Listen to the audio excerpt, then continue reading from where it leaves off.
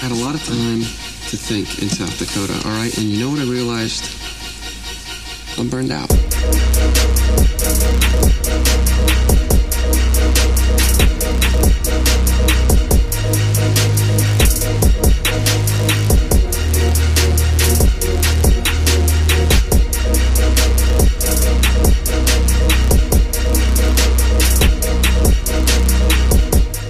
Welcome to Do the Right Film. My name's Thomas. My name is Sean. My name is Steve. And I'm Harvey Gladden. Yeah, coming up on this episode, we have a review of We the Animals. This is a smaller film written by Daniel Kitrosser and directed by Jeremiah Zagar. I think this kind of made its rounds at Sundance previously and got a lot of praise, so here we are talking about it.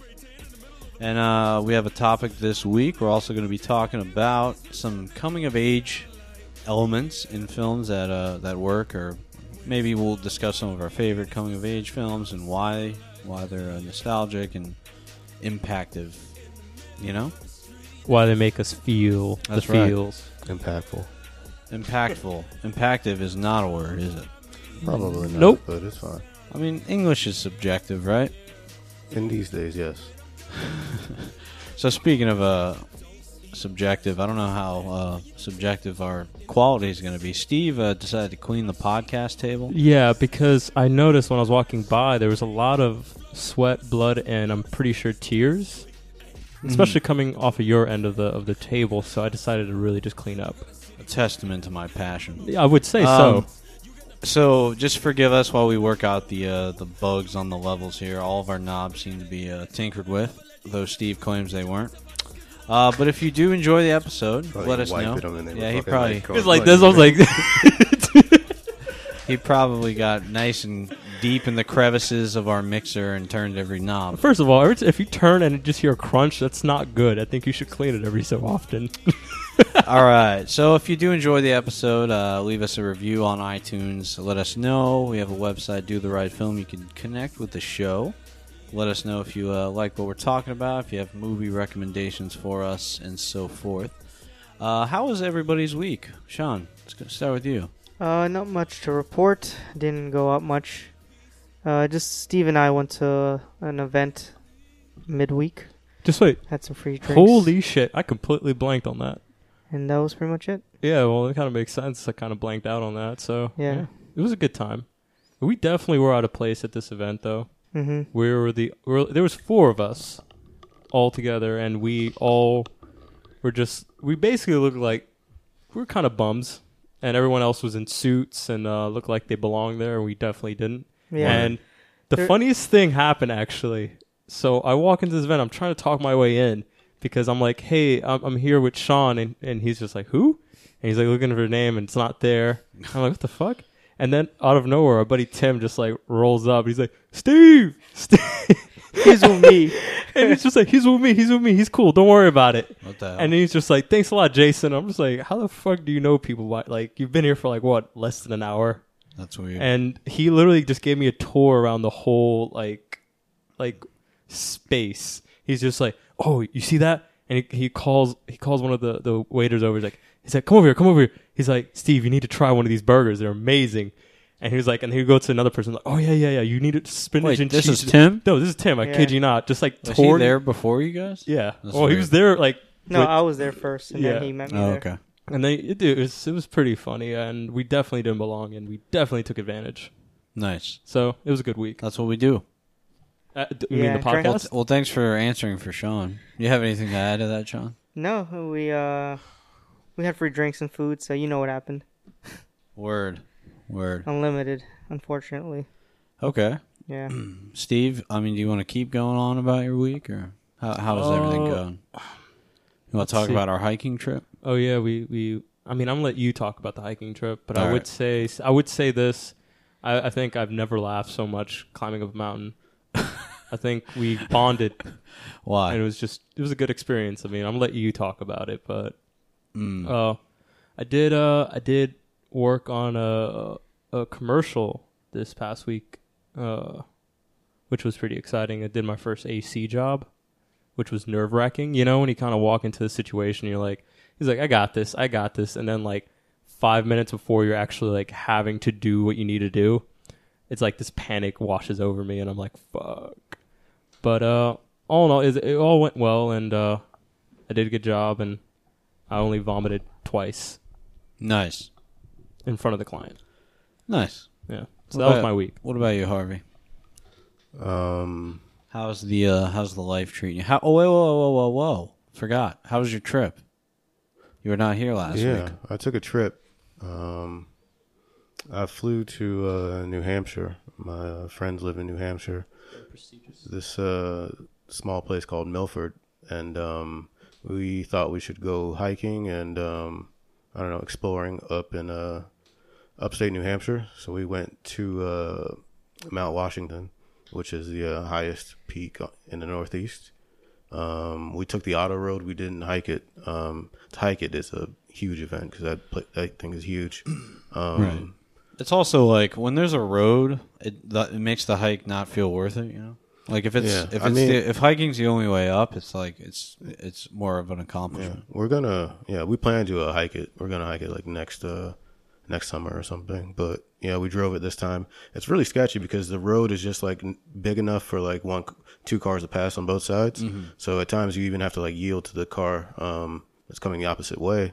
And there's like no barrier or anything, so you can just basically like just fall off the fucking mountain. Oh, that sounds exciting. There's nothing stopping you. It's pretty crazy and it's pretty scary to do for the first time, but it's also amazing because you get these crazy fucking views. I've been on a similar road in Colorado. It's the highest paved road in the world, but Mount Washington has the highest recorded winds anywhere in the world. In the world, yeah, that's insane. Fucking crazy. Yeah, I did not know that. They give you like a little DVD, not a DVD, but a fucking like a CD. Put it in your car. Yeah, and you listen to it as you're going up, and they tell you like the history of the mountain and a lot of facts about it.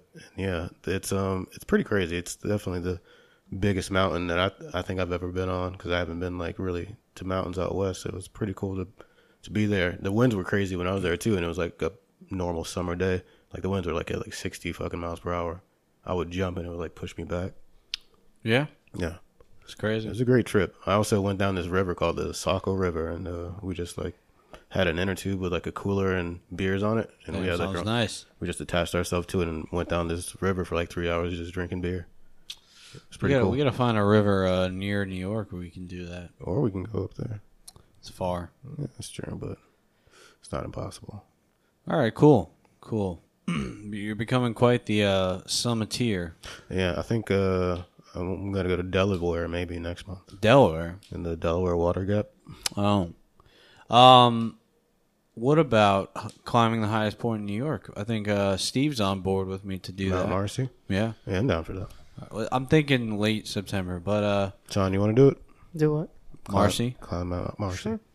I got it all planned out. We'll talk about it off air, but my week was good. I did do some hiking. I'm actually doing more hiking just to prepare to climb Mount Marcy because anybody who doesn't know me who's listening, I'm severely out of shape. Severely. And you didn't have to let them know that, would you? What? Well, so yeah, I guess I can jump in right now after you said that. It's not that bad, Steve. No, he's very dramatic, but this is the best part about Tom. It's the drama as we climb this mountain, and he's just like looking back at me, and I'm looking back at because I'm climbing, and I look back, and he's just like I could see that he's like I don't know if I can do this. No, and he's I was fine. He was like fighting it within himself, and I'm like, I've definitely hiked way worse. Which I found that's what I'm saying. That's what I was just trying to be funny. All right, I wasn't that. I was sweating a lot. I was hot, but I was fine. No. That is not my best accomplishment. Okay. All right. Whatever you say, man. Yeah. Other than that, that's all I did. Fast forward 1 week later, and actually, you know what? That was a Wednesday. I just realized. Yeah. That was also really cool to get out of town on a Wednesday. I don't know if you guys know what that's like, but man, it's just something about it feels more free than like a Saturday. It's probably because you know that you're out exploring and like you don't have some schedule while everybody else is working. Yeah, everybody's working. It's a great feeling. But other than that was pretty much it for my week. You guys want to talk about some films and movies? A little bit of both? I guess. Okay, let's do it. Sure. I could start off by saying that Harvey really screwed me over here. I screwed you over? Yeah, you did, because we had a guest in your place last week. It happened to be my girlfriend. And because you weren't here, us three idiots thought it would be a good idea to let her pick the movie for the loser. Oh, so you lost and she assigned you a movie? Yes, and she's been telling me to watch this movie. I'm just been like, nope, not interested. To be fair, when you were out the other week, Sean had to... Wait, Sean, did you watch that movie that Patrick assigned you? No. Oh, well then never mind. Yeah, You could have just did what Sean did and yeah, not, but he not watched doesn't. it. But he won't catch shit from Pat because that's Pat true. probably won't even hear this. Plus, also, I've seen that movie in pieces when I was a kid. All right, well, Tappy assigned me a movie. It's called The Babadook. You guys familiar with this movie? Yeah, I really like Babadook. So it's the synopsis for Babadook is a widowed mother plagued by the violent death of her husband battles with her son's fear of a monster lurking in the house, but soon discovers a sinister presence all around her. This is it's written and directed by Jennifer Kent, starring Essie Davis, Noah Wiseman, Daniel Henshaw, Haley McKelney. That's pretty much it. Mostly you're with the mother and the son almost entirely in the movie. This is a horror movie. Obviously, you can tell from the synopsis. This movie got a lot of praise for... I don't know. Why did it get a lot of praise? Is it... Like what? I don't know. What specifically were they saying about it? But I just think, I don't know, great horror films are kind of rare these days, and so every time there's like a big one, there's a lot of buzz about it. Okay. I think that's it. So Sean warned me that the kid would be ridiculously annoying and hard to watch, and he was kind of right on that. This kid made me want to curb stomp him. Makes you not want to have a kid ever. Yeah, that too. But I mean, obviously, it's a roll of the dice. This kid's obviously on the spectrum. Can you say that nowadays? What? Spectrum? Yeah. I mean, I guess. I don't see why not. This kid's definitely on the spectrum, so you have to have a little compassion there. It's like you obviously just can't ditch the kid because he's got problems. He's obviously not doing this because he's a little brat. He's clearly got some issues. And overall, the movie kind of follows them around this house and her coping with the loss of her husband, and she just can't handle this fucking kid.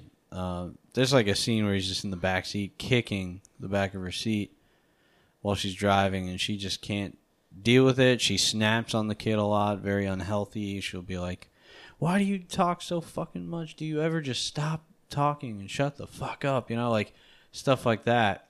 Stuff you want to say too because you're getting annoyed by him just watching the movie. Overall, I think it's a decent horror movie. I can't say that I enjoyed it that much, or like, I don't know. It doesn't. When I think of like horror movies that I really, really love in the last few years, this doesn't really meet with those. That makes sense. Like It Follows or The Witch or even Hereditary a couple months ago. This movie's more simple, and I don't know. I just think the scare elements were a little dry for me. Like I didn't really feel scared at all. Yeah, I mean, I agree with. I understand. I don't know if I agree, but I would say like a lot of your statements I understand like completely. It's not. I don't think it's a conventional horror film by any means. And like the elements, honestly, the trailer. It seemed a little conventional to me. Really? I don't know. I mean, creepy thing in the house. I think it leaned more towards a story of her coping with. I think that's why I liked it a lot more though, because it gave you, I don't know. I think it just was able to put you in her position, like everything that was happening with her and like her struggle, and I think it tied well with the Babadook and like what its purpose is. I don't know. I don't know. I really enjoyed watching this the first time around, but I do agree that it doesn't have like traditional like horror moments in that sense, where it's just like no jump scares and it's not. I mean, it has like a little bit, but it also, I don't know. The scares just don't seem creepy enough for me. Yeah. I don't know. Can't say that I was that amused or intrigued by the whole movie. Mm-hmm. I kind of want to cut the review right there just so I could talk about one more. Okay. I'd give this movie a 3 stars. I don't know. I kind of hope with all the talks I've heard about it, I'd like it a little bit more. So you hated it? I did not hate it. It was a decent horror movie. Like anytime a horror movie is like good acting and it's not disgustingly tropey and corny, I'm okay with it. But it's not until they like elevate something like Hereditary just did some extremely creepy shit that really fucking haunted me. In this movie, it was more sophomoric in the scare department, but it could have been what they're going for. Ooh. Okay. Anyways, that's not important though. Yeah, that's an old movie. That's like decades ago when you think about all the shit we're getting now. So I went and saw a little movie called The Meg. You know, get some nice relevant information for people listening in the podcast. I mean, do they really need this information? Everyone's got to hear about The Meg, all right? You've seen the trailers. You've seen Jason Statham. The Meg is directed by John Turteltaub. We have Jason Statham in this. Bing Bing Lee. How old are you? 5? Are you 5? I mean, that's how it's spelled. Bing Bing. I swear to God. How else would you pronounce it? I've heard Chinese before. I would just say Bing Bing and not laugh afterwards. You could only laugh if you're Asian. I couldn't help it, man. You're right. Continue. Rainn Wilson's in this as well as Cliff Curtis. Sorry. Ruby Rose is in this as Sorry well. to cut you off, but I remember like my first class in college, the professor said my name and she laughed right afterwards, Oh, really? and I walked out. I think you've said this on the podcast. I remember Maybe. this story. All right, so after escaping an attack by what he claims was a 70-foot shark, Jonas Taylor must confront his fears to save those trapped in a sunken What's his name? submersible. That's the lead's name? Jonas Taylor? Jonas Taylor, which is weird because he's like, it's more of an ensemble thing, and they make it sound like he's the main character, but he's not. they're selling it with Jason Statham as the poster boy here. Action hero. All right. What would you expect this movie to be like? A surprise, like, No. thrilling blockbuster? No, I know exactly Or- what it is. I think it is self-aware, and I think it aims to be self-aware because the marketing definitely makes it look like that. Yeah. But I think overall, it's probably still kind of a shitty movie. The studios wanted Eli Roth to do it, so you can understand what they were trying to go for initially. Yeah. Yeah, but they missed the mark on that with the PG-13 rating, it seems. All right, so it's PG-13. So that gives you less humor right off the bat. So their ability to be self-aware is limited by that, I think. And the movie kind of feels self-aware, but it also, I don't know, man. It feels pretty half and half to me. Like, this is one of the worst screenings I've ever been in. One of the worst audiences I've ever been in. They were fucking thrilled. I mean, this was like the funniest movie they've ever seen, the fucking most thrilling movie they've ever seen. And I was sitting in my chair, like, I felt like sick to my stomach. Violently ill just watching this. I was just like, why the fuck is everyone laughing? Please, God, tell me. Am I missing something? Dude, I don't know what it is, man. It's just like, it's like people, I know what it is. They just don't watch good movies, I guess, but Jesus fuck. You gotta set the bar somewhere, and it can't be there. So this movie is extremely fucking poorly written. The dialogue is just, it makes me want to fucking vomit. I was sinking in my seat, just like, I don't know if I made the right choice. The reason I didn't turn back and walk out is because I walked 3 miles to see it. I was trying to get some exercise, so I walked very far just to see a movie. I love the commitment. You're like, I'm sticking through The this. Movie Pass didn't work when I got there, so I paid out of my pocket. Just like, what? Yeah, it was bullshit. I would- I left my house. It was available on the app. Got there. It was gone. Nothing nearby I could check into. So what I did was check into an e-ticket movie in Chelsea so that they still had to pay a movie. So if you're ever... Out of principle. If you ever want to like fuck Movie Pass over if they don't work, just check into an e-ticket movie, make them pay the money anyway, and then go see the movie on your own dime. The Movie Pass is all Yeah, dude. This is a hot topic. We could for do a you. bonus episode about This is a hot shit. topic for you. But anyways, the Meg has a couple... All right, so I'll say this. The CGI is pretty good in this for some reason. Like they must have just piled all the money they could into that and just got the worst screenwriter ever to write it, and then Or maybe they're just like they read it and they're like, the first draft's good enough. Just put it in the press, boys. So real quick, just to reveal to you what goes on here, they go to the Mariana Trench, right, the deepest part of the ocean, and they claim someone has this theory that no, that's not a floor. There's actually like a cloud-like substance there, and we could penetrate it and find the actual deepest part of the ocean. They this movie makes no fucking sense because when you get down that deep, the animals have distinct features, right? Mm-hmm. You know, they have electric bioluminescence. Illuminance. Yeah. So why the fuck would a shark be living down there? Oh, just a conventional shark. That's why he's not special. I mean, he's just a big shark. He's just big. Yeah, but So he is doesn't have the is he- tools. But I thought he was a megalodon. Like he's supposed to be a prehistoric shark. Yeah, he is, but he's just a big shark. Like, That's it. There's nothing that he's not bio. So he didn't like adapt to his environment. No, So he. Oh, okay. none of the science makes any fucking sense. It's like They're- Anaconda. The same concept. Yes, if I get this is even worse. I think. Which one, Blood Orchid or the other one? Well, the first one. I've seen both. So Yeah. Blood Orchid's the They sequel. and they're saying that when they rescue, so they go down there, right? They get stuck and trapped. Jason Statham rescues them, but then when they come out, they leave a hole in the cloud. The megalodon escapes. Go back. I'm so confused. So they go down the trench and then they find a cloud. What do you mean a cloud? Oh, I just said that what scientists believe to be the bottom, the deepest Just wait, surface, and They left a hole in the cloud? there's like a gas-like substance there, not a solid. So they penetrate it, go into this new unexplored part of the ocean. When they come out, the hole's still there, and the shark escapes But through they're the like, hole. what? Yay big. They can't. I be, mean, I would say they're submarines. Like all three of them that went down, they were big enough to create one big hole. I don't know. The science Okay. is not good on this. Rainn Wilson's he's like this fucking Elon Musk type guy who's like funding all this shit, but he's like actually kind of like an idiot and an asshole. And then he's got some snarky remarks in the movie, but they're not good. And then there's a scene where Jason Statham is trying to. I'm giving this away. I don't care. Spoilers. If you really give a shit about this tiny action scene,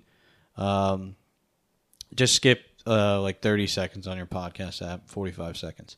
So Jason Statham, he has to shoot a tracker into the thing's fin. And the only way to do it quietly is to swim because the boat makes too much vibration. He swims out there, shoots it. The thing sees him.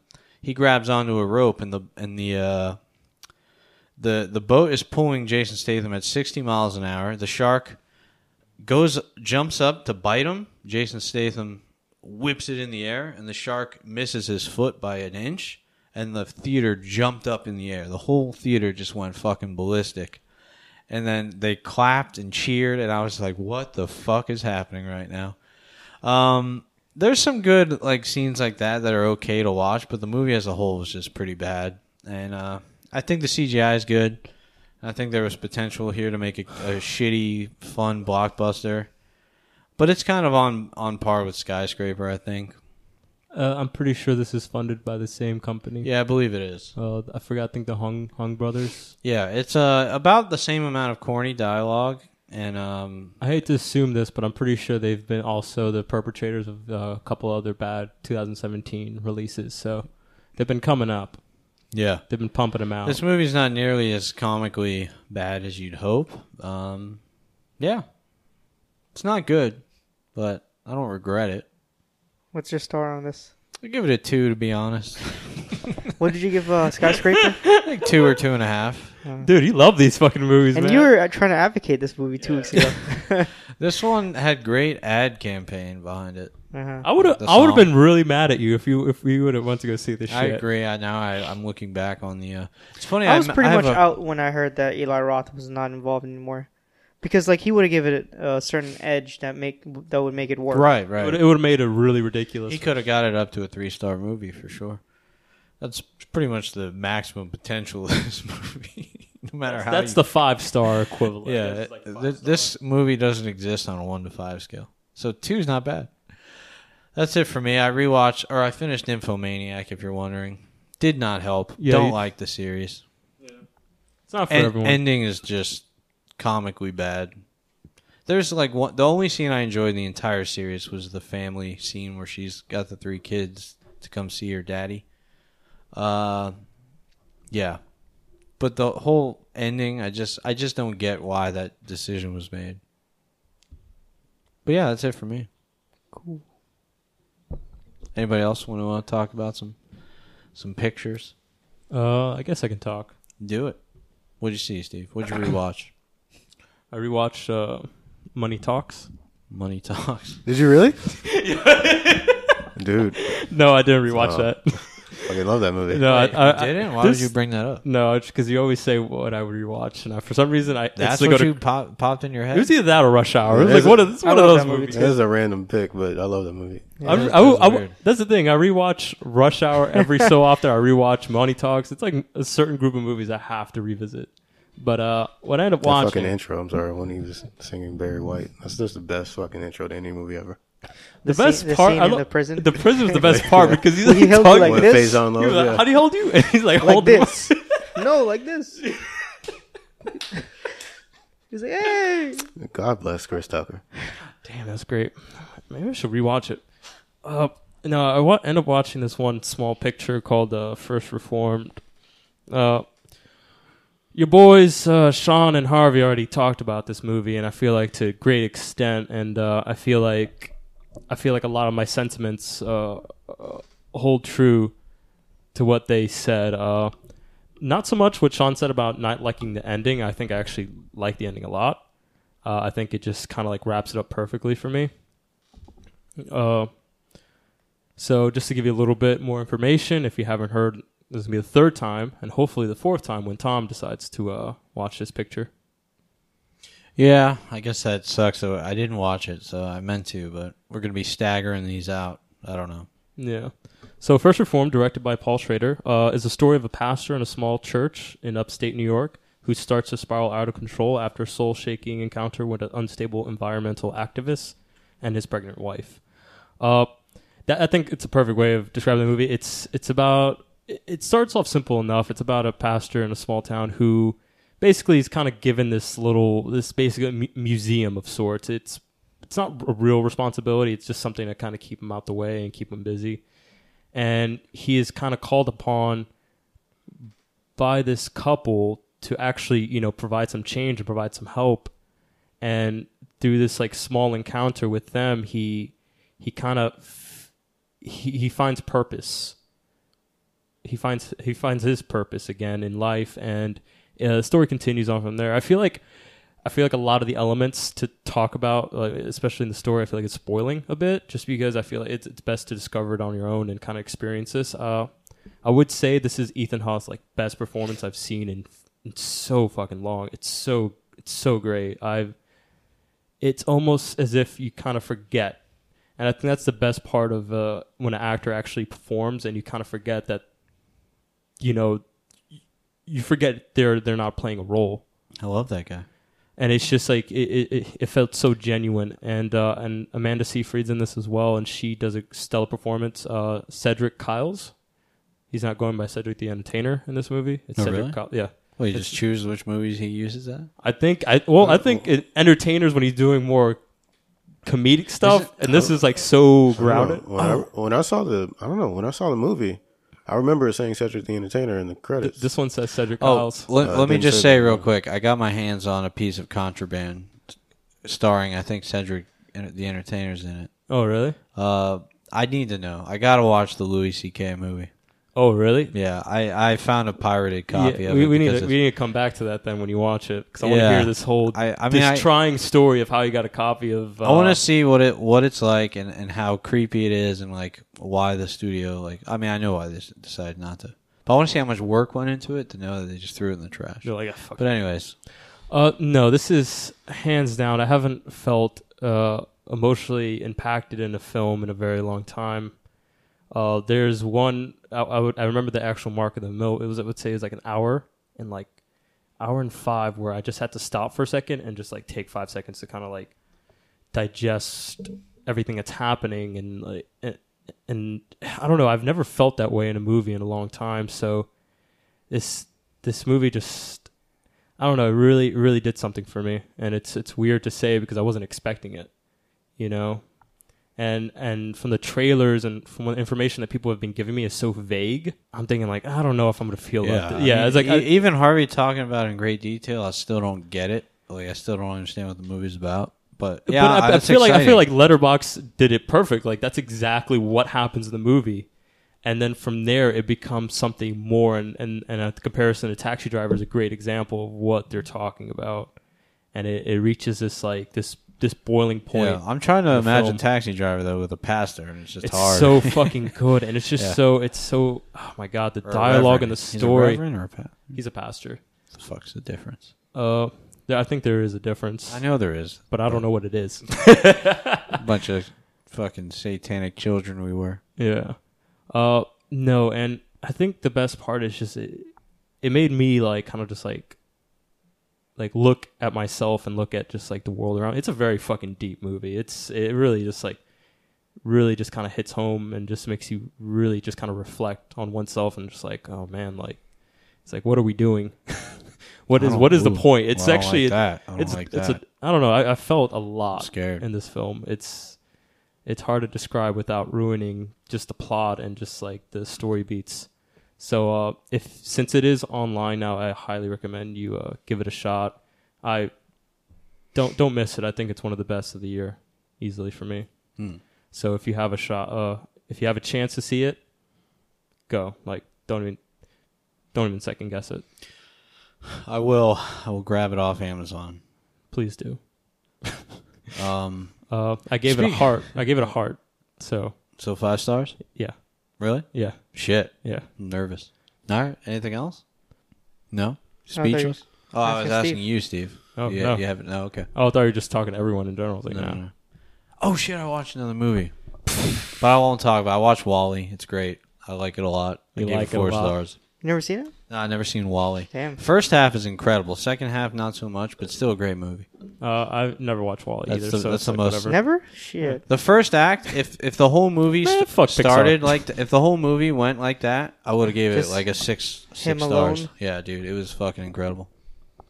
But yeah, what about you, Sean? What'd you watch? I watched Tag. Oh, Finally word? got to it, yeah. Finally, someone got to. I this wanted one. something lighthearted, you know? Yeah. So, Tag, we all know what it's about. It's about 4 friends who've been playing tag since they were 9 years old, I believe, and the whole concept and idea behind it is so they don't lose touch of each other, so they have to stick around and go after each other. And they play tag once a year, every May. And they have a friend played by Jeremy Renner who's never been tagged. He's never been it, and he's kind of like the badass of their group. The film tries to get to a point to where like Jeremy Renner's character is not really their best friend, just because since they've never actually tagged him, they were never really close. So it was always the 3 against him their whole life. But I think that's the fault of the film, because they never actually get back around to like them as friends, or like just even having a conversation about why it is that way. There's some really good comedic beats with Jake Johnson. Ed Helms, he carries the film for the most part, and also Isa Fisher's in there. She's pretty funny. It's just Run the mill. run of the mill. It's not Comedy. great. It'll get you a couple laughs here and there. The ending is really bad. It goes in a weird direction that just like it's just a curveball that I was very confused at. Still at. And I did find out something at the end of the movie, because they played some B-roll stuff from real footage, and it's based on a true story. Did you guys know this? Yeah. I did know I this. didn't know this. Because there's a girl who reviewed it on Letterboxd, Mm-hmm. and she's like, I don't know how to talk about this, guys, but anyways, my dad is one of the guys this is based on. And Really? Yeah, and here's my review. That's crazy. Yeah, I would actually like to see some more on their real life. It would be kind of cool. But yeah, I couldn't give it more than like a 2-star. It's a 2-star comedy for me. How's my boy Hannibal? They gave him the worst lines. Really? Yeah, they gave him like the worst lines. He even looked like he didn't enjoy himself in this movie, and I think that shines through, and it's awful to watch. There's a scene where he has like the most dialogue out of his character in this one section, and it just sounds so rehearsed, and it doesn't really sound like it's him. I feel like it would have been better if they gave him no lines and he just inject his jokes whenever he pleased. Yeah. And it was a weird. I think I'd like that the movie has a weird casting. Like you have Jeremy Renner, who's kind of like the B character. Ed Helms, it has Helen Burris, Jake Johnson, which is weird. Never seen those guys come together before. But yeah, 2-star for me. Yeah, I think it's really weird that John Hamm is in it. Yeah, him as well. It has some Rashida Jones is in there as well. And yeah, that's it. No. Nothing else? I was kind of hoping it would be funnier. Yeah, it's not. It's really not. But it's one of those movies you throw on just to have on. Okay. And you'll see you'll I hear like like those the movies. familiar voices that you've been hearing in the last 10 I like years a or lot so. of those actors on that you've listed. So yeah, maybe I'll give it a shot. Yeah. I don't have notes for this other movie, but I'll just give my some raw thoughts here. I watched a movie called Dark Song, which you could catch on Netflix. Oh, I wanted to see this. So, yeah, I wanted to see this movie because I've been hearing really good things about it. It had like a 91 rating on Rotten Tomatoes, and it stars somebody who I enjoy. That is, what's his name? Steve Oren, who was the lead character in Sightseers, Ben Wheatley's movie.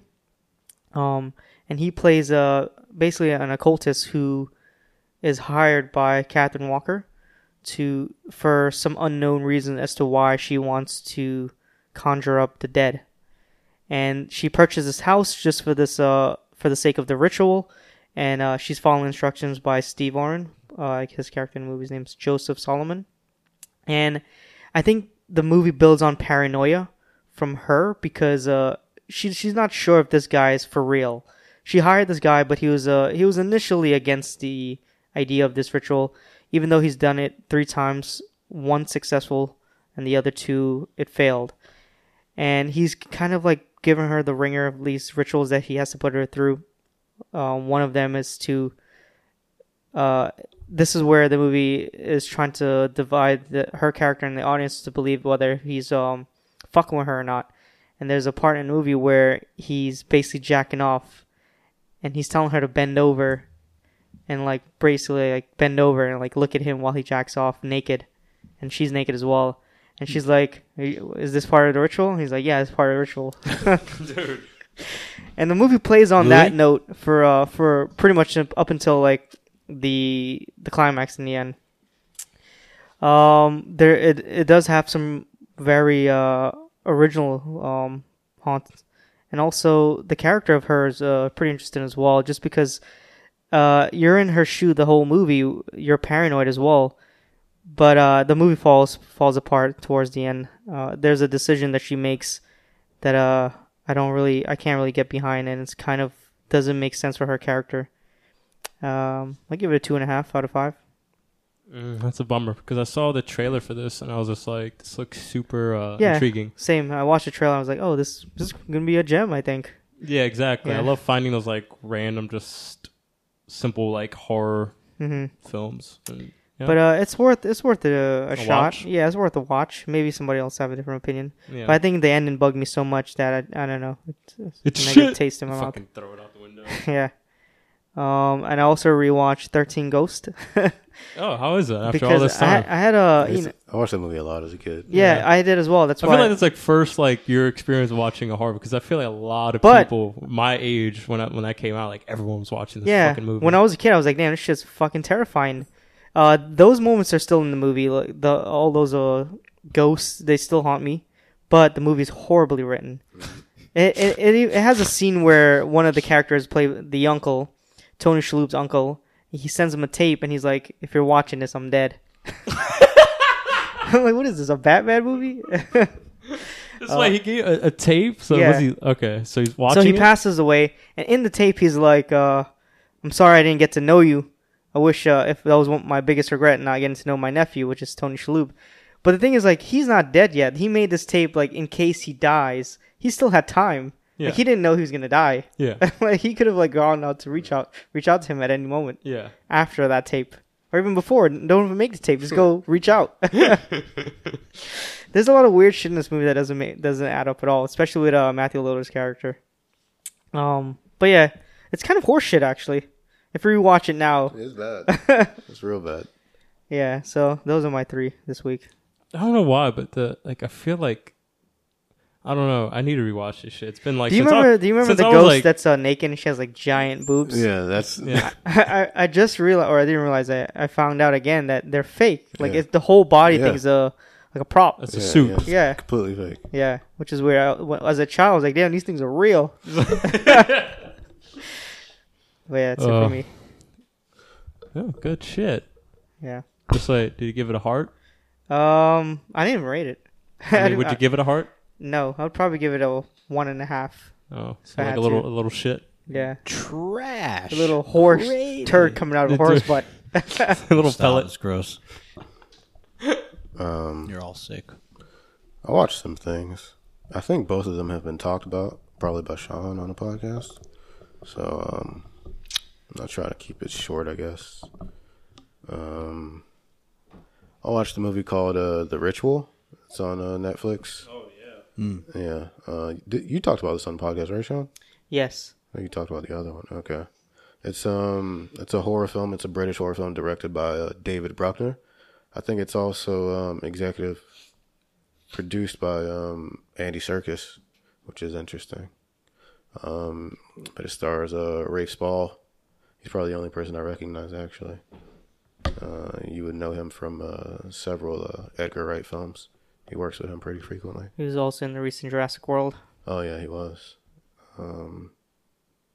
Yeah, so I think this is like the first like horror film I've seen him in. Or probably the first movie I've seen him lead, actually. So, yeah. He was the lead in that one movie. I Give It a Year. You ever seen I that? don't think I saw that one. With him and I think it was I can't remember. It was like a rom-com? Yeah, it was a rom-com about 2 people who got married. Oh, yeah, that makes sense. Anyway, here's the synopsis. Reuniting after the tragic death of a friend, 4 college pals set out to hike across the Scandinavian wilderness.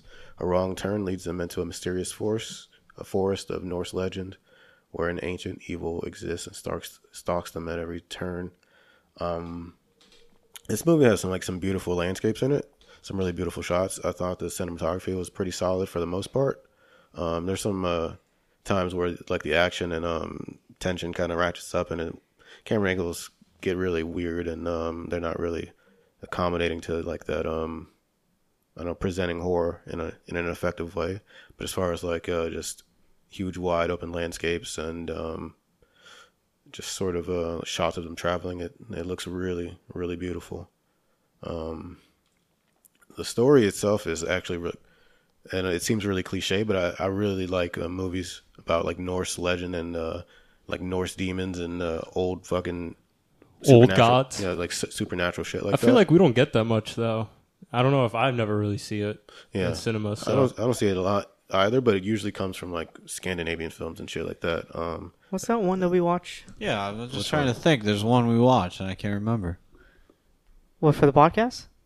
Yeah, I think so. Well, I was talking about one Harvey and I watched a couple years ago with the creatures in the woods and the families in the cabin.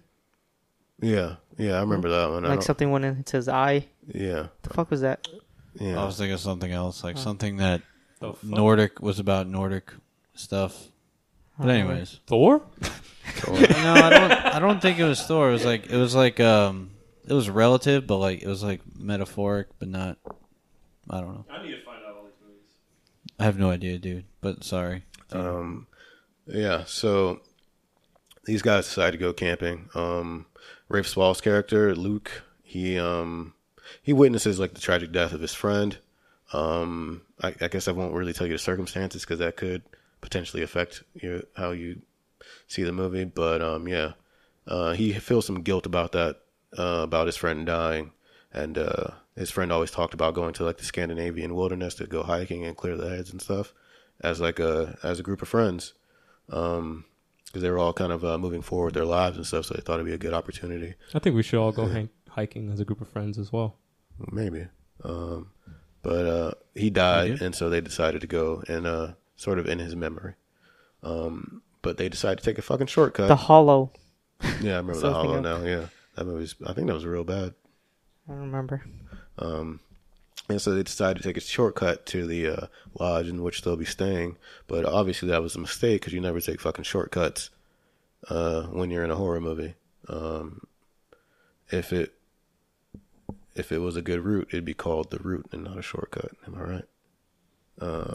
But yeah. Sure. I think they actually say that in the movie. But yeah. Obviously, trouble ensues. They end up getting a bit disoriented in the forest because of all this mystic Nordic shit happening. They see like a body or carcass of a animal. I think it was like an elk, and it was like flayed open, and like carcass was like spread open. And then they realize that they're in trouble. They find a random cabin, and all of them have like this sort of shared experience where they freak out, and one of them's like praying to this weird deity sculpture that they've found in the house. Like they make a bunch of like dumb decisions, and that, I mean, you expect that from a horror movie, but I expected this one to be a little smarter about that, and that really bothered me. I think that the death of their friend was used in a really interesting way, especially like its toll and how it affected the main character, Luke.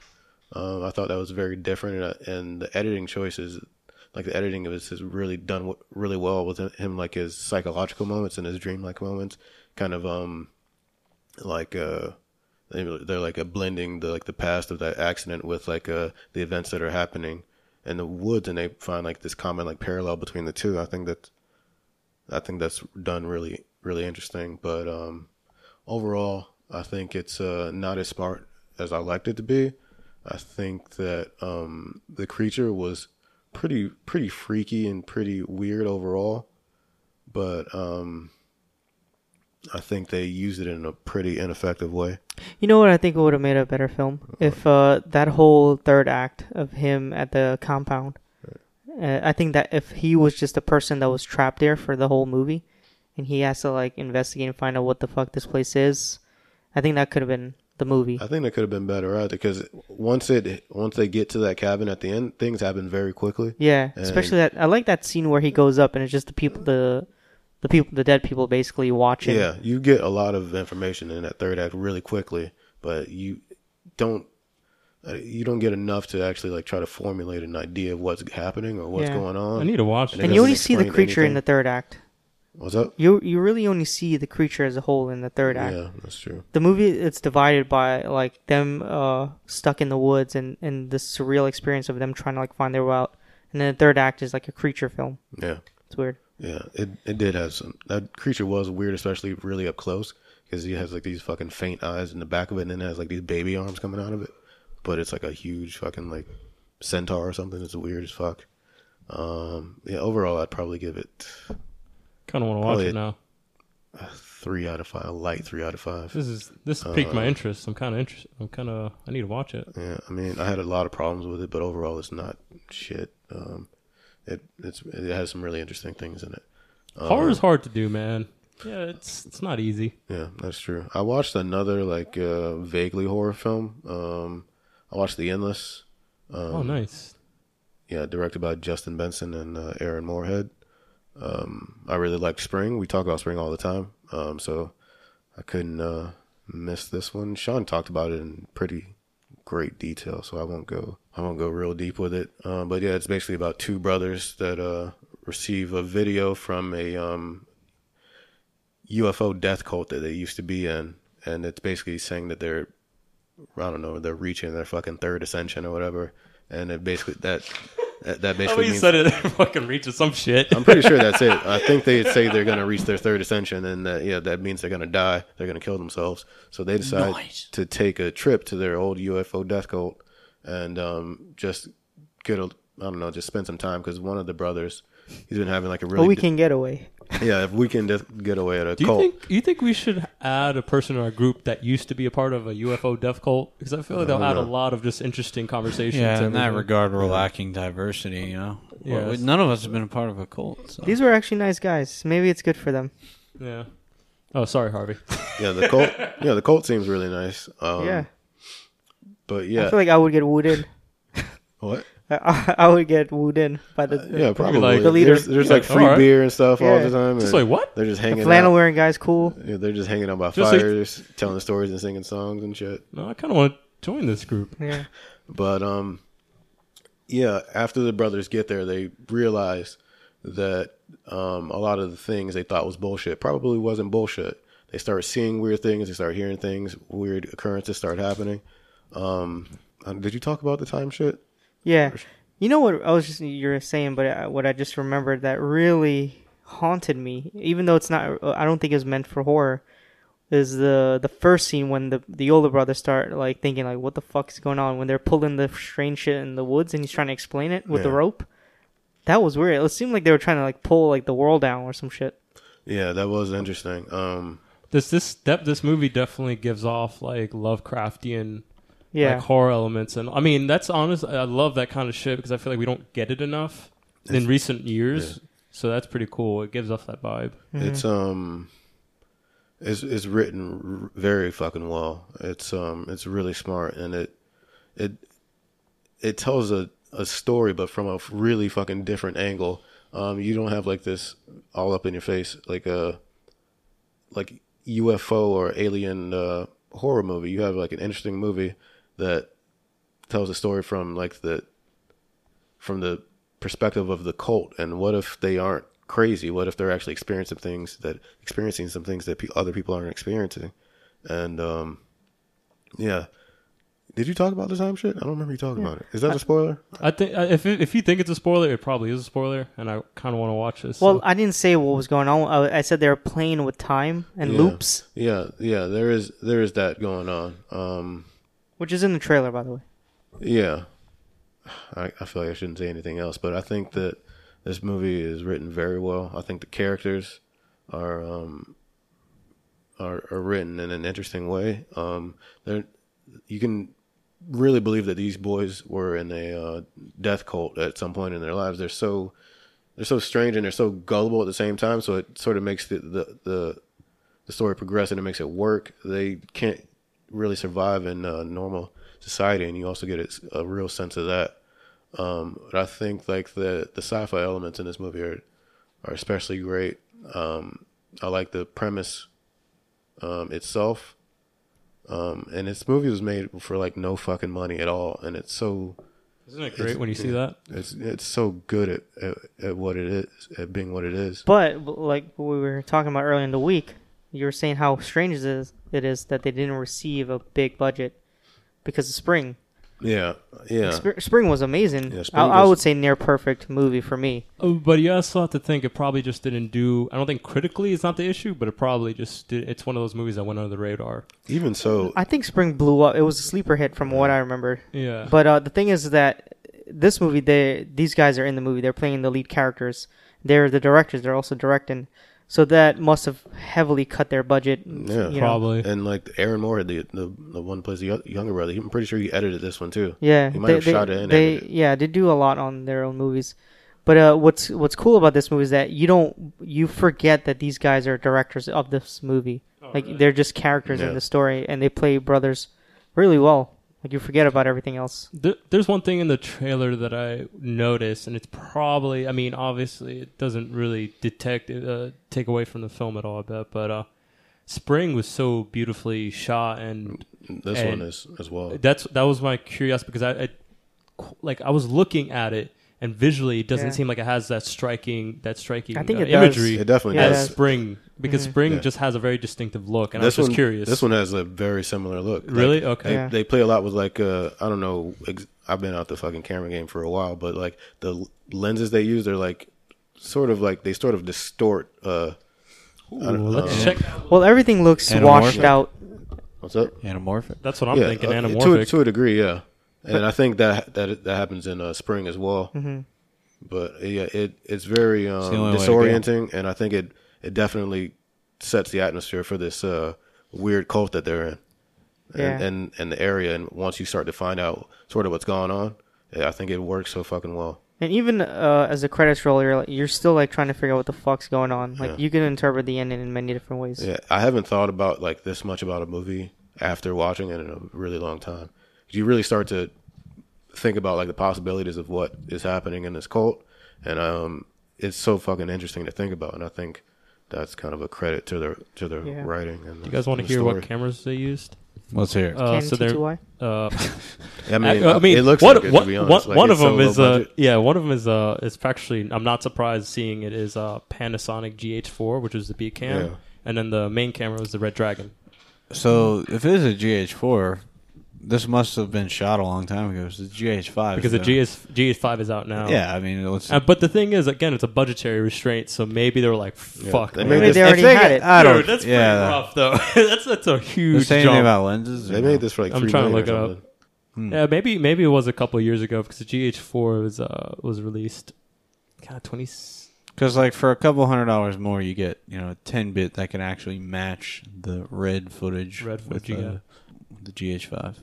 I'll look up some lenses. You guys keep going. But yeah, there's Not important. there's so much of this movie that works. I want to see I this. I don't want to talk too much about the story and like actually what's happening, because I think watching that for yourself and slowly understanding like the area and the world and the story behind it is like the best part of this movie. Yeah, it's like a 4.5 out of 5 for me. Steaming hot. I really like this movie. Jesus. All right, I'll watch it. I like Spring a lot too. Really made me accept people for their flaws. All right, cool. Anything else, or you guys want to? I'm good. All right, cool. Let's move on then. We're going to be talking about this new coming-of-age film called We the Animals. Let's take a listen to a clip. Hello? Mommy, how come you didn't answer the phone when I call you? 'Cause you sound so ugly. Hello? Hello? What are we gonna do?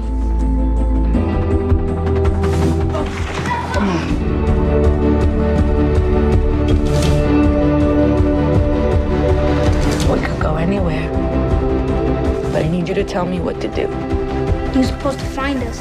Why did you find us? Because you're bad. Look at us. Growing up. Who will we be?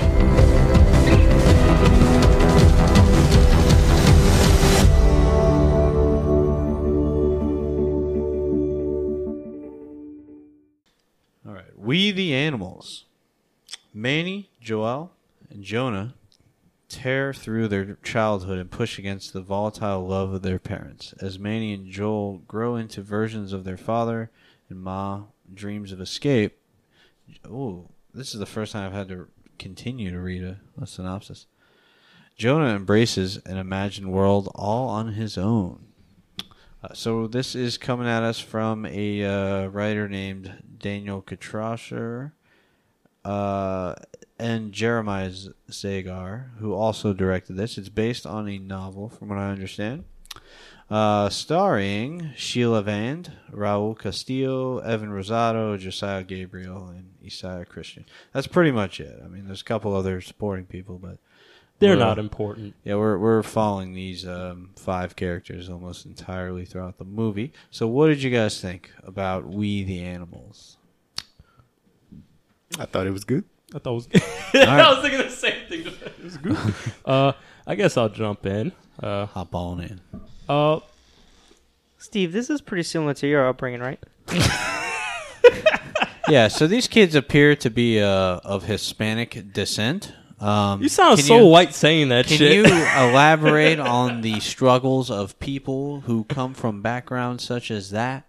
Well, I can't speak for my own my own background because I definitely wasn't raised in upstate New York, and Or Pennsylvania, I don't know. it was upstate New York. Was it? Yeah. Was the license plate say New York? No, but it's I was reading stuff on it. It's upstate New York. Meh. Man, Okay. All right. Mr. fucking what is it? Cartographer? What other fucking fucking areas in the map? Cartographer. Cartographer. There it goes. Yeah. All right. Yeah.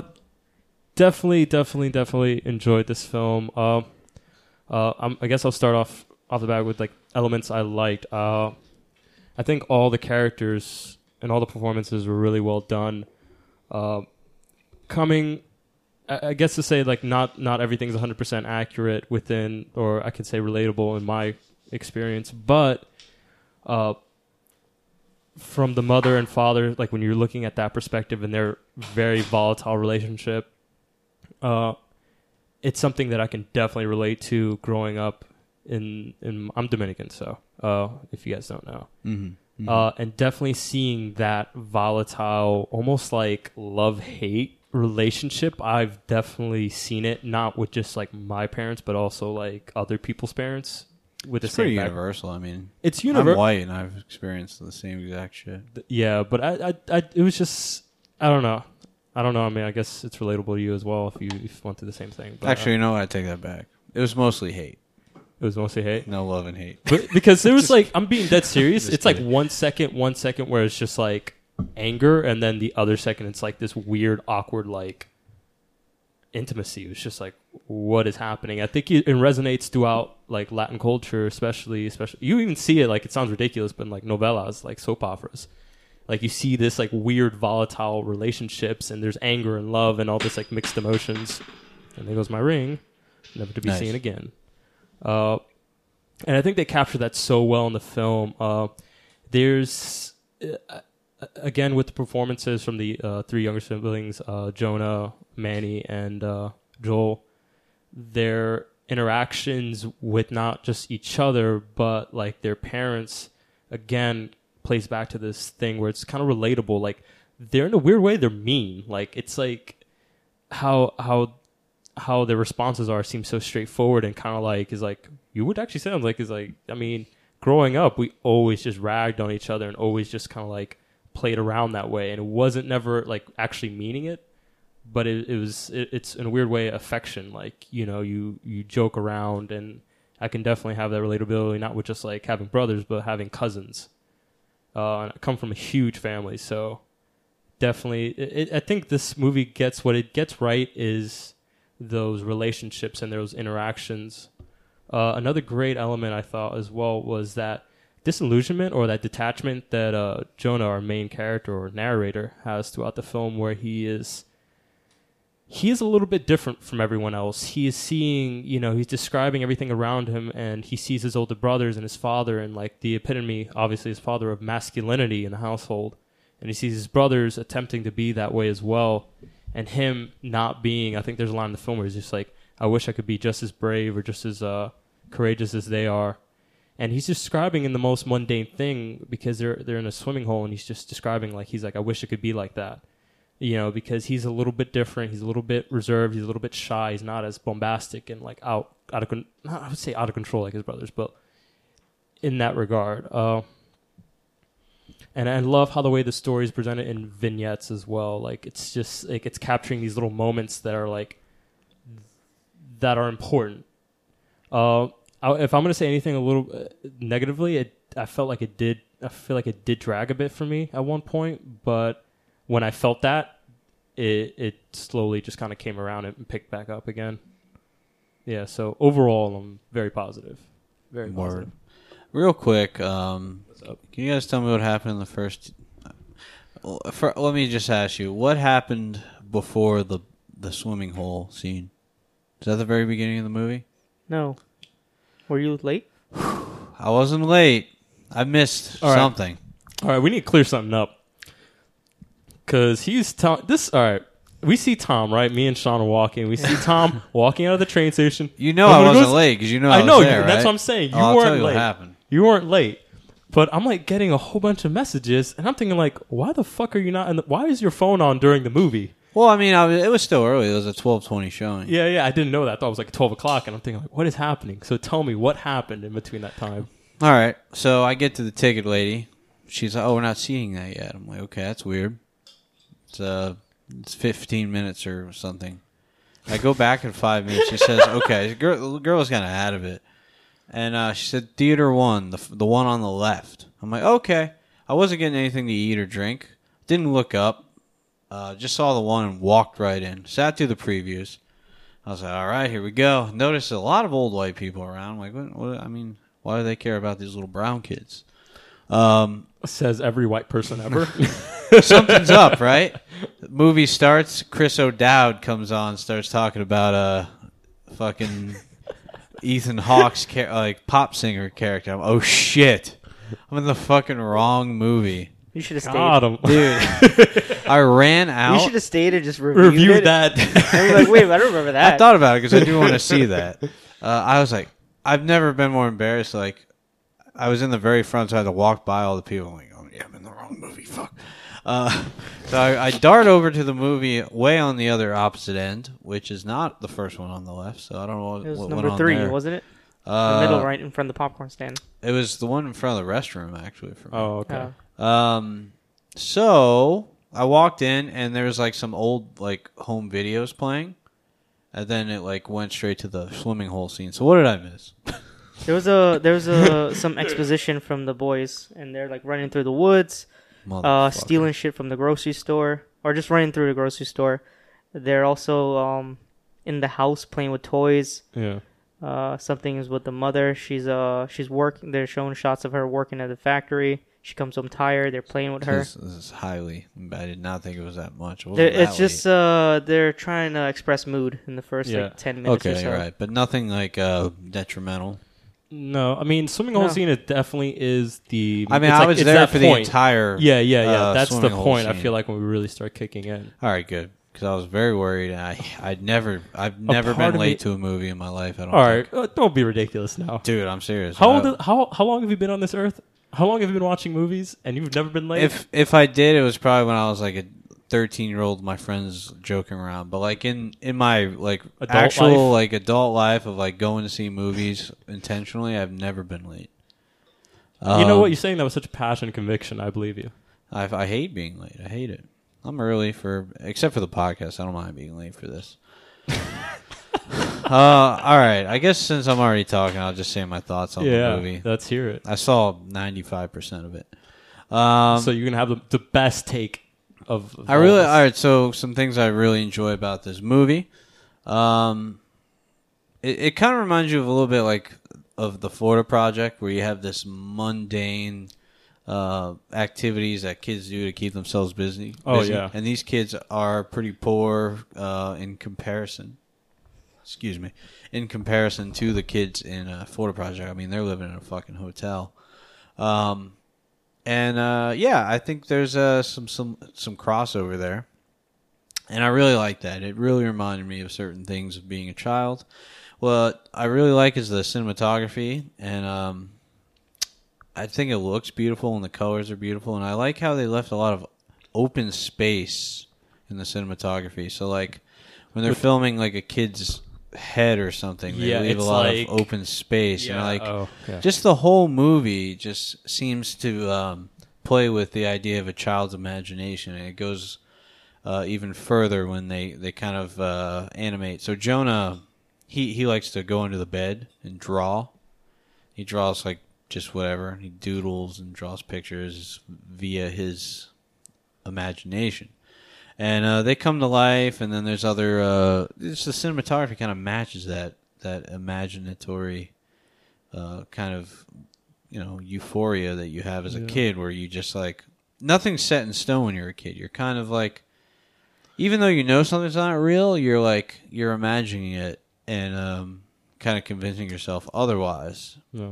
I love, since we're talking about cinematography and the look of the film, I definitely love how the way it just always seemed perpetually, not inherently like Twilight, but it just like this, it's just the sun, the light. Yeah, just it's very atmospheric. I don't know what it does, but it just kind of reminded me of like, when you're a kid and you're always running around and it's just like, and it feels like it just never ends in a weird way. Yeah, you felt like something about like dusk. The days seemed endless. You know what I mean? Yeah. It definitely felt that way when you had the brothers on screen. It definitely felt that way. Right. I really, really, really love the performances from the parents. and just like all the little like curveballs and like just random events that happen in these kids' lives that shape who they are. And I kind of went on a tangent with you guys, not on this podcast, but like either in like a group text or while drinking one. I don't know, but it's like people really don't take into account, like if you have a child, like everything you do from that point on affects the child. It's not, you don't like whatever you teach them in a book, like you could teach them their ABCs, you could teach them how to tie their shoes. That shit, it means nothing. Yeah, making them who they are. It's what they see you do. Just things like that shape who they are. Yeah, and child's greatest ability is mimicry. Yeah, and I think it's upsetting that people have children without taking that into account. And I realize that if we all had perfect parents, we'd probably be better people. I'm not saying anything about our parents, but like I just think the majority of the world just pumps kids out and doesn't like put 100% effort into making them the ideal human they should be, or to contribute to society. With that said, I mean, yeah, it's the reality. People don't have a lot of money. They have children, and it shows impacts on their childhood in this movie. Not only money, but like a very volatile love between the mom and the dad, which has a very strong effect on the children, and probably future relationships. I don't know. This is what are they on summer break? Are they in school? They don't go to school because they're poor. What? I didn't really catch that. We did get an opening in the opening parts. We did see them going to school. From what I understand, if it's going to be correct, it seems like it's summer, or at least like they're out of school. Right, but there's winter scenes too. But that happens at one point. I feel like it's time shifts. Okay, so maybe they're just they're home for summer. Yeah, because there's something. I mean, visually you can see the characters and tell that time has progressed. Right. Yeah. So I mean, I'm assuming it was either coming at the end of summer, or like it's the beginning of summer when they're going through this whole transformative period in their life. Mm-hmm. Mm-hmm. Yeah, there's a lot of great narration by I forgot the young Jonah. I forgot the actor's name though. He has a lot of great lines, and he does a great job just narrating some of these like moments. God, I really like this. Yeah, I'm gonna be on board with you. I really, really enjoy this. One of the most like I was invested so much, and like one of the best films I've seen this year. I wouldn't say best, but yeah, it's top 10 so far for sure. Maybe top. Ooh, I don't know. We'll see. Ooh. A lot of shit's coming out, man. I just saw a trailer like waiting for Juliet Naked to start with Timothy Chalamet and like Steve Carell. Beautiful boy. Yeah, I was like, wow, looks pretty good. I feel like all these trailers are cut to look good. All trailers look good. Even bad movies have good trailers. Do you feel like Timothy Chalamet is whoring himself out at this point? He's like in everything. It's like, I was a nominee. But I feel like, I'm afraid. I don't know if it's he's doing the whoring out or it's Hollywood. I don't know. Well, the thing is that obviously he's an actor, so he's looking for like opportunities to make more art. But I was just curious, just because I feel like he might play the same character, but we don't know that yet. I'm just saying he might get pigeonholed because he might. So I'm just curious. He might. I don't disagree. I don't want to put him out there though and say he is. What about Harvey, Sean? You guys want to speak on this movie? Harvey? Sure, I'll go. This movie, it reminds me of like Place Beyond the Pines a bit. It's probably a strange comparison, or like Florida Project, as you mentioned. I think it reminds me of Place Beyond the Pines a lot, because I like movies that kind of deal with like lineage and family and who we are. Is it based on who our parents are, or the experiences that we live through? And I think this movie is a beautiful coming of age story about that, among other things. you guys mentioned that the three brothers they spend an incredible amount of time together, obviously because they're siblings, and they spend a ton of time playing together. And this lead character, he has very fond memories of them playing together, but I don't know, as life does, eventually things change, and we start growing into the people that we're going to be possibly for the rest of our lives. And in this story, you can sort of see how when that change happens in this person's life, and then the relationship of this family, and how it affects them, and how it probably will affect them from here on out. But yeah, the main character is played really well. I don't remember the kid's name, but I believe his name in the movie is Jonah, right? Yeah, Jonah is his name. Yeah, I think it's acted really well. He's his performance is pretty minimal for the most part, but I think he does an excellent job of I don't know, appearing. He definitely appears very differently than the other two characters. He's a much more introverted kid, and he's you can tell he's very introspective. He's a lot quieter, and he's a lot more imaginative. And I really like the scenes with him, especially him like going to retreat onto the bed after spending an entire day with his brothers, and sort of doing the activities that they want to do, and just being a part of that sort of existence. And then he goes like under the bed into his own world, and he starts sort of recreating maybe things that happened during the day. And I really like those shots a lot. I especially love the animation in this movie, and them taking those drawings and making them into stories that sort of parallel or represent the experiences that he's going through, and trying to like contextualize or accurately represent those, or come to terms with those feelings that he's going through, and those experiences, and making sense of them. I think those are some of the best scenes in the movie. I really like the editing in this movie, and also you guys mentioned how it's shot. The colors are beautiful, and I don't know, like everything in the frame is always it was always right, if that makes sense. We get a lot of interesting perspectives, especially of the children and how they're shot. I think the world always looks so much bigger compared to those kids, and I think that was probably a conscious choice. I think the world looks a lot more, I don't know, big and mysterious from their perspective for some reason. I think probably from the angles that they shot or something like that. The colors are really beautiful too. The performances from the parents are also really great. I forget the guy's name, Raul Castillo. Yeah, he was probably he was definitely one of my favorite, aside from the main kid. He was like my second favorite character. Yeah, I don't know, he seems so authentic and so fucking just so authentic and genuine. He seems like an actual fucking dad that you know, especially like a Spanish dad, and he's just trying to raise his kids like the best way that he knows how. Obviously his childhood was perfect, and you can like kind of ascertain that from his character, and obviously how he treats his wife, and how he treats his family ultimately. But you can tell that he's a good dude for the most part. He just can't catch a fucking break, and I think that performance was really well done. I think he has one of the best moments in the movie for me when in the truck. Yeah, that was a very moving moment. And even afterwards, like that breakdown he had, if anyone finds that fucking weird, they've never had a fucking mental breakdown before. Like that moment, I felt like it was the most genuine, authentic. I almost had one last night. Yeah, like it was like you don't know why you're doing half the shit you're doing. Trains.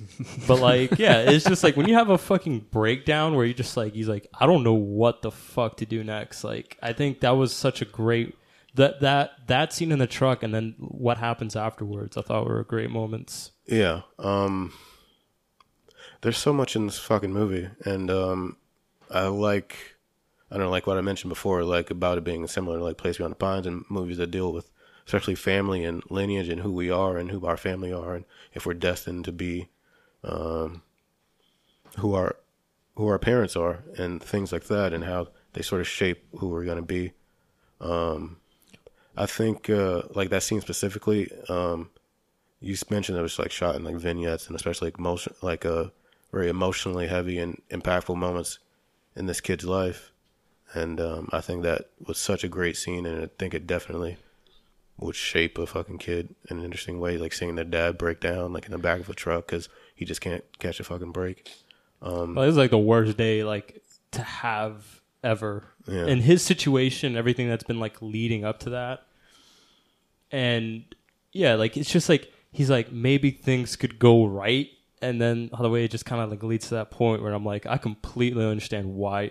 Like when I was a kid, and if I'm experiencing that, and I'm looking, I'm just like it's hard to comprehend. Like you don't get it, you know, as a child. But like as you get older and you see that and you look back at it, you're like, it's like I'm surprised you didn't break down fucking sooner. Like this is insane. Another thing I like about this is there's not a lot of exposition, especially like from the parents. Like we don't get an explanation for why they're sleeping there, like at night and stuff, and you slowly start to understand because from like it's fucking mostly from the child's perspective. So as kids, like you don't really understand anything, especially serious shit that's happening, like especially with your parents. They're just sort of playing the entire time and having fun being kids, and they're asked to do these things like sleep at that place and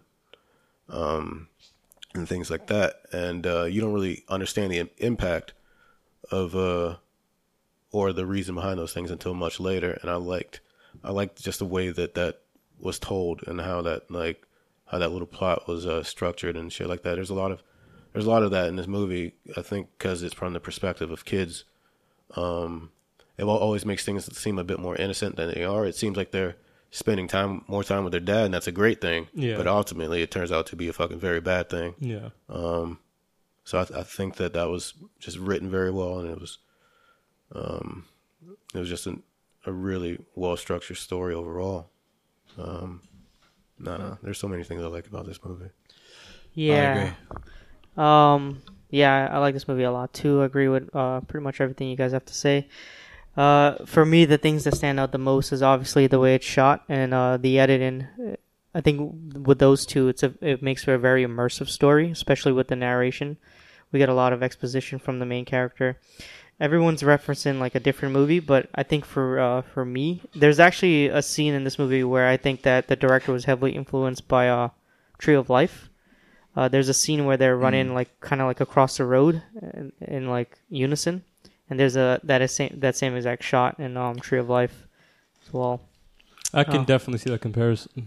If you guys like this, there's a lighthearted similar movie that the score is like very similar and the way they shot is very similar. It's King Jack.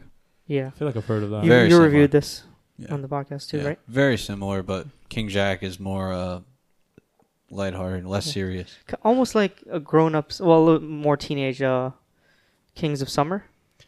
Yeah, a little bit. But King Jack is more like kind of like there's more like come of age and dark, right, depressingness. Mm-hmm. But yeah, I think for me, I really enjoyed the story of just the parents and their struggle, and like I think the movie does a really good job of capturing the essence and mood of like growing up poor, especially like in America, and like how everything just is a struggle, like to raise a family and to be happy, and then when things are bad, it's just the worst. Like your car breaking down, it's not like an easy fix. Like that shines through with the older characters in this movie, and the reflection of like the kids is a very naive portrayal, and it's well done. And it's interesting because the movie is pretty much like an autobiography of the writer of the novel. I did some research on him too, and I guess he's essentially the Jonah character. The story's told through his voice. But yeah, I like this movie a lot. Obviously, this movie is trying to evoke mood and some sort of atmosphere that's nostalgic. I think it succeeded. No, most definitely. I feel like I don't want to talk more story stuff because I really don't want to spoil anything. I think going in with limited like scope of like where the story goes. This movie, it's better. Something I don't like about it. Yeah, it doesn't detract from it at all, and it's fine. But I just hate how I saw the trailer and I knew exactly how good it was going to be, and it was like it's predictably good. You're like, oh, this is going to be good. I was like, yeah, this is like. Well, I already know what I'm scoring this. Yeah. I just like this is like one of those movies where I saw the trailer and I was like, I just can't see a scenario where this isn't good. Yeah, this movie, it's funny because I was like, what? Because for some fucking reason, today is very fucking hot. And then all the trains in New York City just like, yeah, I guess we're just not working today. So I did a lot of walking. Yeah. And initially, it didn't hit me. I was just kind of like processing the film. When you watch a movie, it doesn't hit you right away sometimes. It takes a little bit to digest the information and just kind of like, look over everything. And I've basically spent a good majority of time walking in the city and then also walking in Brooklyn. It made me think about this movie. Also, and Harvey made a great point about lineage, and I think that's its greatest success. It just makes you, it just, especially for me, I don't know, it just made me think about like how I grew up and like the things you kind of see as a child, and I don't know, it really resonated with me on that end, and I think the movie succeeded at that. The movie did its job. In my opinion. So this is I highly regard this. I don't know if I can honestly recommend this to a lot of people. Again, I like going by the recommendation base. Like, it's like I can watch a movie and like, if this is for everyone, then I can really feel comfortable. But I feel like this is for a certain group of people, you have to know what you're getting into a little bit. Because people will be like, oh, it wasn't really much going on. You can easily say that about this movie, but there's a lot going on, actually. There's a lot. It's deep. There's layers, all right? Yeah. There's a lot of layers. I especially like the relationship between the parents quite a bit. You can tell from like a bit of backstory and just sort of context clues, you can gather that they got together really young, and they had their first kid really fucking young.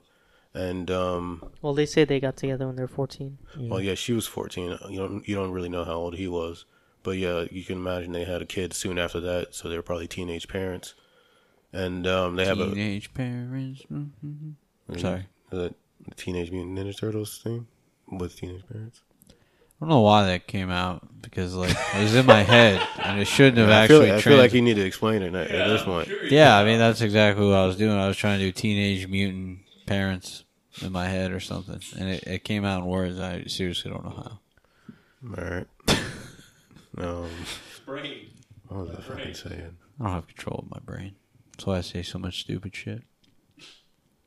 But yeah, you can tell that these were teenage parents and have a very rocky and unstable relationship. However, at the same time, you can tell that there's a lot of love there and that they genuinely love each other, although their lives and the way that they're set up, they fucking also can hate each other at the same time, and it can cause each other a lot of pain. And from certain perspectives, that could probably seem volatile, and well, it is volatile, but like just shitty, and they could seem like shitty people and in a really bad relationship. But at the same time, if you consider like the factors that led these two people to come together and have kids way too early and be inexperienced about love and the way the world works, I think you become a lot more forgiving for the characters in the way they treat each other, in the way and for being poor people. People like to look down on poor people, but they're poor for a reason, and they have this relationship for a reason because their lives are not easy. And I think it's just a very honest look at an individual, and it's I don't feel like it looks down on any one character. Yeah, and then in that sense, great. Yeah, I agree. And in that sense, it reminds me of like Florida Project a lot, because who could say? Well, I've talked to a few people that believe that she was genuinely a bad mother, and I don't know. I think that perspective is a weird one to take, and I think this one offers a similar story for two characters that I really, really enjoyed watching. That's such an interesting idea, just going back to Florida Project, saying that someone's a bad... I mean, you have to understand the circumstance of which she's raising a child by herself and, like, the things you have to do sometimes, compared to someone, like, you might say is a good mother who probably had a better shot at it, who had, like, that support system and, like, everything there kind of, like, lifting her up. I don't know. Interesting conversation. Yeah, if you have maybe not for right now, but, interesting conversation. I think that's definitely... I don't know. I think that's definitely a element of this. Yeah. If you consider especially how like those parents are raised, they probably had very similar upbringings to these kids. So who are these kids going to be? They're probably going to be similar to their parents. Maybe not Jonah. Jonah's a little bit different though. Yeah, he's very. I mean, I think he comments throughout the whole film, like, who are we going to be? He's gonna grow up and write a book about it, and then make a movie. Yep. Look at him. Look at him now. Apparently, he's teaching at UCLA. Oh, really? Yeah. Or not Jonah, but like the semi-autobiographical. Justin Torres. Yeah, Justin Torres. Okay, cool. Ready to rate? Yeah, I mean, I'm assuming we all fucking love this movie. If anyone, I'll be very surprised if anyone drops a 2 on the shit. Okay. What's your score? A heart, and after further discussion, it was after further discussion. At first, it was going to be like a 4, 4.5, but I really want to give this a 5. I really fucking love this shit. Sean? I'll give it a 4. 4 for me. He hated it. We're so dramatic. 4.5 for me. Yeah, this. 4.5. I give out 2 5s this week. Fuck. One of the better films this year. This is going to be a rocky next few months, man. It's going to be a lot of crazy shit coming out. I feel like. What about you, Harvey? It's also a 4 from me. 4? All right. Cool. Yeah, I really enjoyed this. Yeah. I was going to give it a 4.5, but I was just, after discussing it and after having that walk and thinking about the movie and the elements, I was just like, this movie really like. Yeah, I get it. hit You know, home. you resonated. They're Yeah. Dominican. Yeah, I think the movie could have been a little bit Well, more. that was the most compelling. racist thing you've ever said. Actually, no, you probably said more racist shit. Yeah, just cut them all together. We need a dedicated listener to. But yeah, I pick out said some this movie terrible could have shit. been more compelling. That's it. Yeah. I guess, yeah. It was very subtle. I guess it could have been a little bit more. But at one rate, I think they could have overdone the drama. The drama seemed pretty real and subtle. I liked it. I don't know. For me, I guess the 2 plots, 2 major plots, I don't think they coalesced as well as they could have, like the sexuality stuff. I think that could have been handled in a slightly better way. Mm-hmm. Yeah, I feel you. I mean, people are calling this the new Moonlight, so I don't think it's a spoiler or anything. But oh, really? I didn't know that. yeah, I've seen it in a couple of ad campaigns. Well, yeah, like the way it handles is It's pretty subtle. I mean, it's actually not really like a major. I mean, it is a point in the film, but I don't think it's like this huge thing. I think that's a problem for me. Yeah, I but think that's a you haven't problem seen for it. Moonlight, but it's like the first act of Moonlight is comparable. But anyways, Okay. all right, cool. Let's move on. Next week, I don't know what's going on here, but we're not on a good streak at this particular moment in time. Would you guys like to watch? I mean, it What comes seems out like next week? every week. I mean, we're grasping at straws. I mean, there's a lot of indie shit, but like it comes down to like when do you draw the line? You know, Axel. You guys aware of this? What the hell's that? The fucking robot dog Robot movie. dog, yeah, I've seen that. I don't know what the fuck this is. You must have seen Yeah, a it trailer looks for it. It's real very fucking Michael bad. Bay. The Happy Time Murders, which I gotta be honest with you, I can't watch. I don't know what the hell that is either. That's the fucking Muppet-y movie with Melissa McCarthy. Oh, yeah, Oh, I've what is seen. this? Well, I've seen like posters for it, and it says this We is not Sesame the Street. best thing we could do is Sean already saw it. He fucked us. What? Searching. Oh, that comes out next week? Yeah, it's Damn. limited. I didn't fuck you. Yeah, we don't. I didn't fuck you. We don't want to give you a pass and post. I'd be willing to watch that don't care. that fake Muppet movie. There's a movie called Arizona coming out with Danny McBride as well. I don't know what that is. Though. We can come back to this. We don't have to. We're gonna have to because it's not looking good. Or we could go back. Searching would be great, but Sean What's ruined it. Who cares? Let's do a classic. You guys might hate it. I liked it. Let's watch a classic movie we've It's never seen. if it's coming out, it's probably the big release, right? Let's watch I've Money seen a ton Talks. of campaign for Let's it. do a classic re-review of Money Talks. Let's do it. No, I'm good. We're gonna put this on the shelf for a sec. There's also Crazy Rich Asians. You know what? I've been hearing true. startlingly good things about it. That looks awful. And have I not. don't know. I need to know if it is You know in what the it- name of progressiveness or it's truly a well It done looks movie. it looks like it's super dated, but with Asian people. I saw someone on Instagram was like, I thought this was going to be a corny.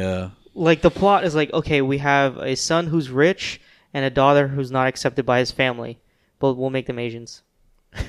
Well, that's a thing in Asia. I mean, Culture. it's been done so many times in films. I know, but Guess It who's does- coming oh, to dinner. Yeah, I would honestly. Guess who? I mean, yeah, it's the There same was movie, one right? recently too. Oh, but that's Yeah. when I saw the trailer. Nothing really, other than I'ma the fact see it's this all shit, right? all Asian cast, right? Other than that, I mean, it definitely looks like just a typical romantic comedy. The mother doesn't like the daughter has to prove herself, and then eventually, guess what? They're probably gonna end up together. Yeah, it's Like, a reverse it's Notebook. highly rated though. I need to know. I need mean, to know. honestly, I same feel with like the- Wonder Woman. I had to do it I for don't that. thi- I got to do it for this. I don't think we're gonna see it reinventing the romantic comedy wheel, but I think maybe it could be a really funny movie. Yeah, I'll take my Asian girlfriend with me. See, we'll get her perspective. You can't use mine. Mine literally means nothing. So I'm a fucking She walks like, yeah, all that was true. That's how we do it. Nah, Singapore and Cambodia are literally night and day. They're different planets. Okay, so we'll put that on the back burner. Let's briefly. We're running hot on time right now, guys. What's the time? 1:43. Okay. We're gonna briefly talk about elements of coming of age related to the movie we just watched. What works, what doesn't, what movies we really love, yada yada yada. To be fair, we did stop and Google the father from that movie for like fucking 30 minutes. I don't Oh know. yeah, we're trying to figure No, out that, if that it was wasn't part of the. That was off Yeah, air, yeah, that was so off I don't air. know. That could cut out like 5-6 minutes. I don't know. Or 15. I don't think it was that long. no, but we it felt recorded. pretty long. Yeah. Okay. All right. Well, so anyways, what do you guys think? Coming of age films, Steve. What do you think means? What it means to be a coming of age? Because obviously, the word coming of age doesn't necessarily need to mean like the movie Boyhood, where he literally goes through every age. It could literally be a coming of age film could happen in a week, you know, and you don't really age much in a week. But like, why is it still called a coming of age film? It's because of that experience. It's that transitional period from I think adolescence to not inherently adulthood, but you're transitioning The next stage see- of your life, Yeah. and you're seeing the world and the people you're with, and just in general is a little it bit limited to children? 'Cause, I No, mean, it's not, because I feel like even now, Young you adults? young adults, YA. What as about the kids call what them. about people in their 40s? That's interesting because I don't feel like we rarely see. Because I would say Brad's Status is a great example. Of Well, that's a midlife crisis movie. right, but So- I mean, you're coming of age because you're becoming of like Right. the post 40-year-old. So that's interesting. I I think- think coming of age is more coin for adolescence. Yeah, it definitely is adolescence, because you definitely that innocence, I guess people always refer to, is such a major point in a coming of age story. Like it really is. I feel like we're gonna keep saying coming of age throughout this whole thing. Yeah, I mean, I think that's super. It's super important. I don't think we can ever really have that work in any other element. Imagine like again, Brad's Status. I don't think we could work for someone who is maybe someone who in themselves, like Right. maybe Jeff who lives at home. Uh-huh. Like he is in a way, his mind is in a way in adolescence. child, yeah. Like he sees the world in such an innocent way and like having patterns, and this is the way it works, and him slowly realizing that maybe it's not that way at all. For me, I like coming of age movies where we have the character, the child, whoever it may be, in the middle of two worlds, kind of like We the Animals. And for me, one of my favorites is that does a really good job of like entrusting a character and him like witnessing his family and just like the dysfunction of all that, and him learning something from that at the end. That did a really good job is The Squid and the Whale, and I think that movie's great. And another one that does a similar job is Rushmore, which is also one of my favorites. And I think that those two films, the main characters, they believe in certain things in the beginning of the film, and towards the end, their perspective on something completely changes because of the events that surrounds them. And then we have the other spectrum of that, whereas like these characters who are learning from kids their own age, or just like within that their own realm. A good example of that is This Is England. That's also one of my favorites as well. So I like those type of stories. It's weird that you mentioned. I was going to mention This Is England. Oh, you That's, were? I love that movie. That's Yeah. like And that movie really only deals with that main character and his friends and what's going on in that world. That movie's super interesting, and I love it because, well, when you understand like the life of this kid, he lost his father in the Falklands War, and the Falklands War is typical. I think we have a visitor coming soon. I heard the door open. I'm sorry to interrupt. That's fine. Okay, sorry. But yeah, I'm sorry. this kid's dad died in the Falklands War, and not only did he die, but Falklands War is typically considered a bit of a, not necessarily a sham, but also like a bullshit war. So Kind of like Vietnam. It's the Vietnam War of England. yeah.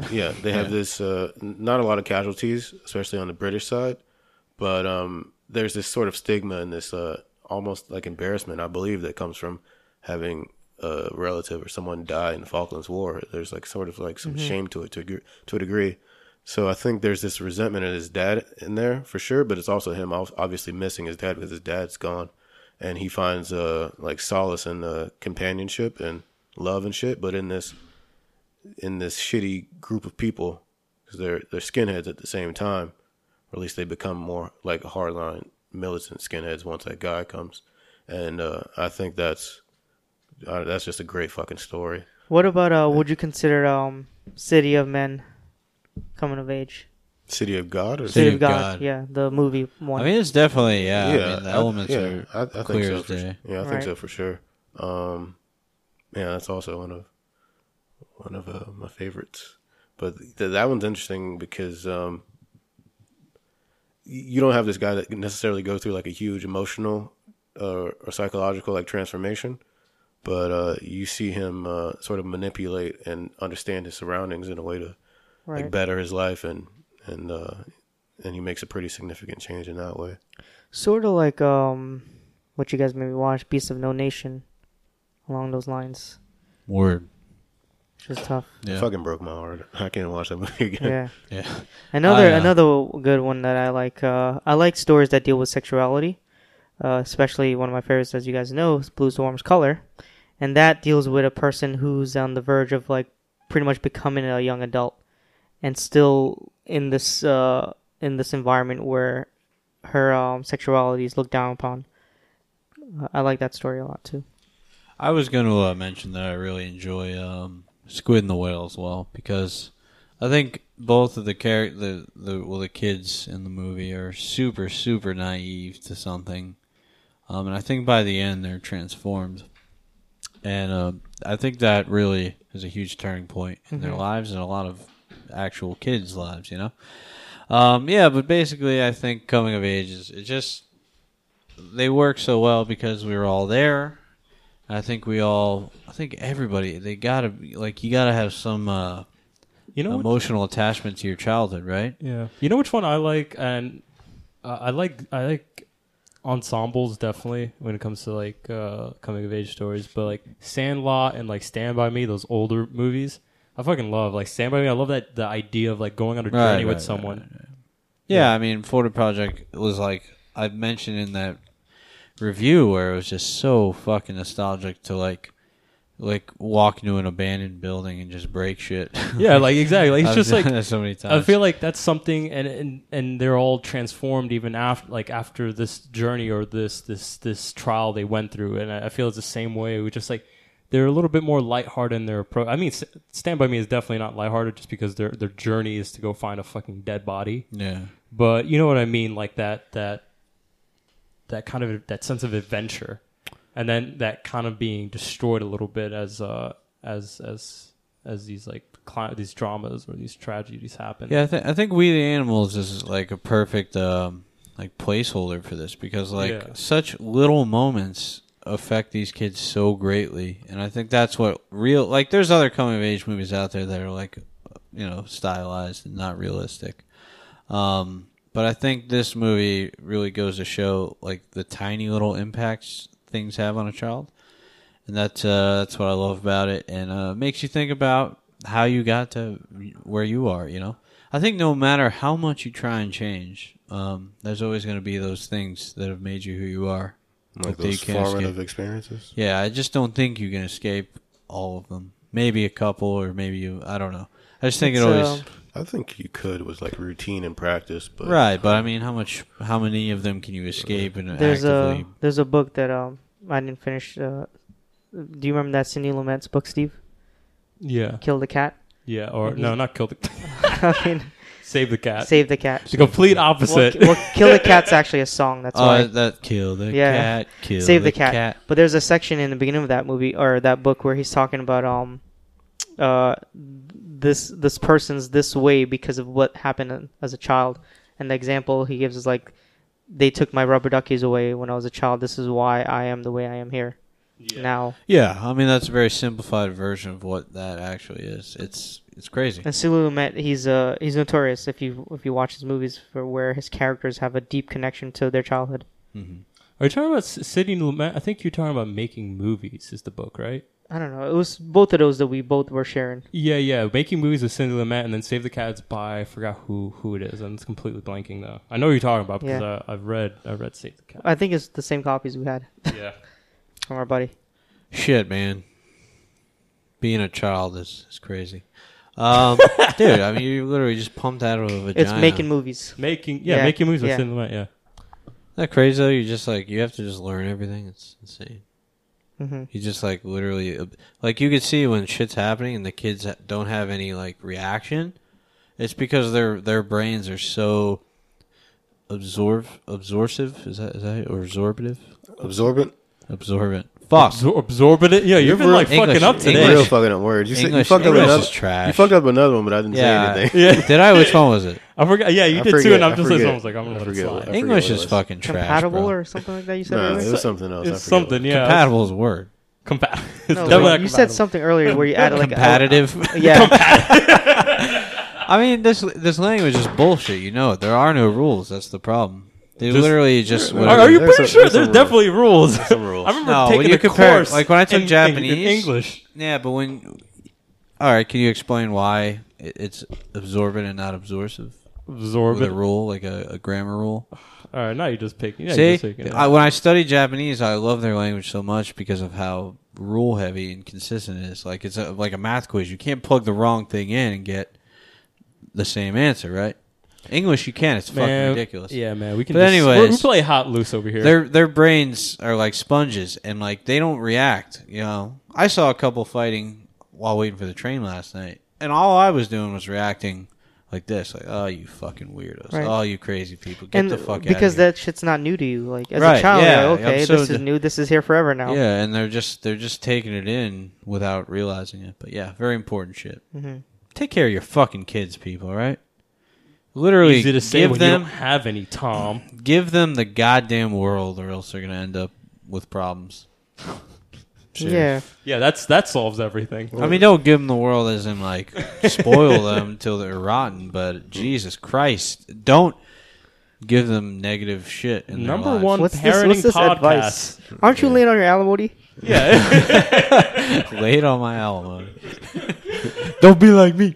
All right, let's wrap things up, guys. We got a game to play. Oh, I'm not playing. Oh, speaking of game, this is super interesting. It's called Get Wrecked. We have a special guest. We don't have a special guest. No, I don't Pat? know. Well, we have Pat the intern that's in house lurking around somewhere. Lurking around. Yeah, where the hell is he? It's lurking in the shadows. Yeah, there we go, man. He's here. You're here again, man. You're witnessing it. Steve, So, can you move that laptop? Does that loss actually count? I mean, it counts. I think it should. I mean, I'm sure you think it should. What loss? I'm not questioning that. But He's that questioning does it, whether or though? not. No, that's I not a should real. be- That's not a real roll because we didn't start the game. and You didn't explain it. What? Yeah, explain the game. Okay. But you guys okay with me being the loser? Sure, whatever. I mean, yeah, relax. It's going to take me 45 minutes to find a movie for any of you anyway. Well, there's So we're going to be playing Get Wrecked.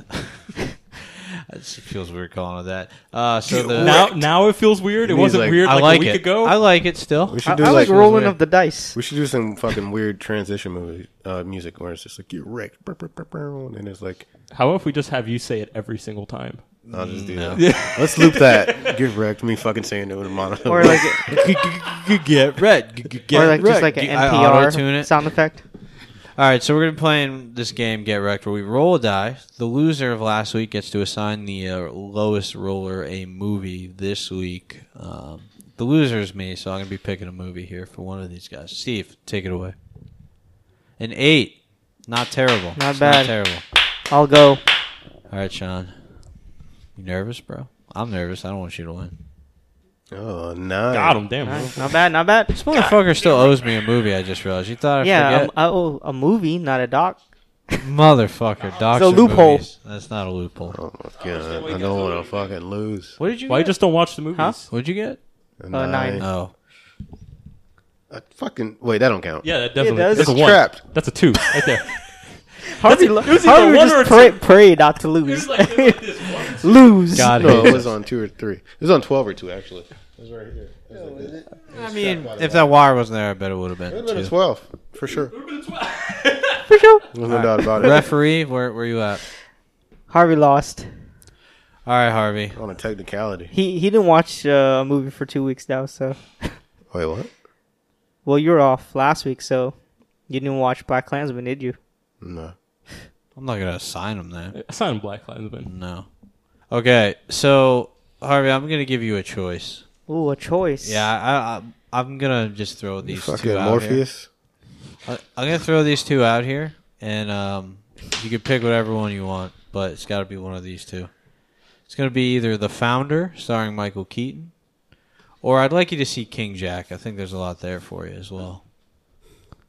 Mm-hmm. So you want to see a I don't think I know what King period Jack is. piece? I It's think very, King Jack's on yeah, I think they're Netflix. both on Netflix. Yeah. What is King Jack? King Jack's like it's similar to We the Animals, but more lighthearted comedy. But it's filmed and scored very similarly.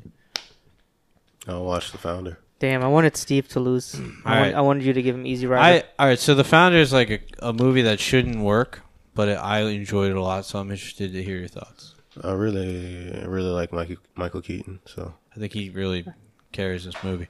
All right, cool. Hopefully one day I'll lose and you guys He's can the finally best assign Batman, me too. War Machine. Never seen that.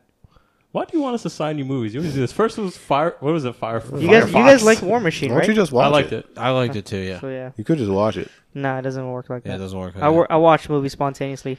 All right. Well, anyways, thanks for listening, everybody. Thanks for tuning in. Check us out on Facebook, Instagram, and Twitter. Retweet us. What is our handles?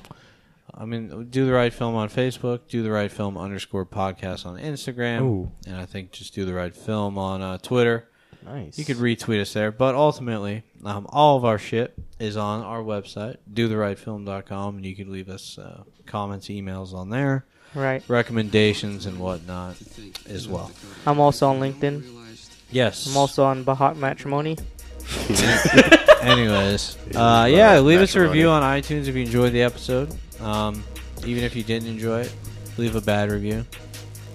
I love when you're just encouraging the negativity. It's like, bring it all. I'm not encouraging. Shomo will debate you till the end. He will fight you to I the want bitter end. honesty, all right? I want honesty. All right, so that's it for us. Thanks for listening. Thanks for tuning in. Anybody have any last words? Not me. I mean, it's okay. We're going to come back next week. It's not like your last words just for this episode. Treat others the way. Not a Take care of your goddamn kids, all right? Steve, Take care of your damn what do we kids. need? We need a catchphrase. Red rubber, goddamn. Send me over till we never seen again. Put the garbage in the fucking trash can. Up and down like a garbage man. Try my best like 10 spray tan in the middle of the wintertime high school dance.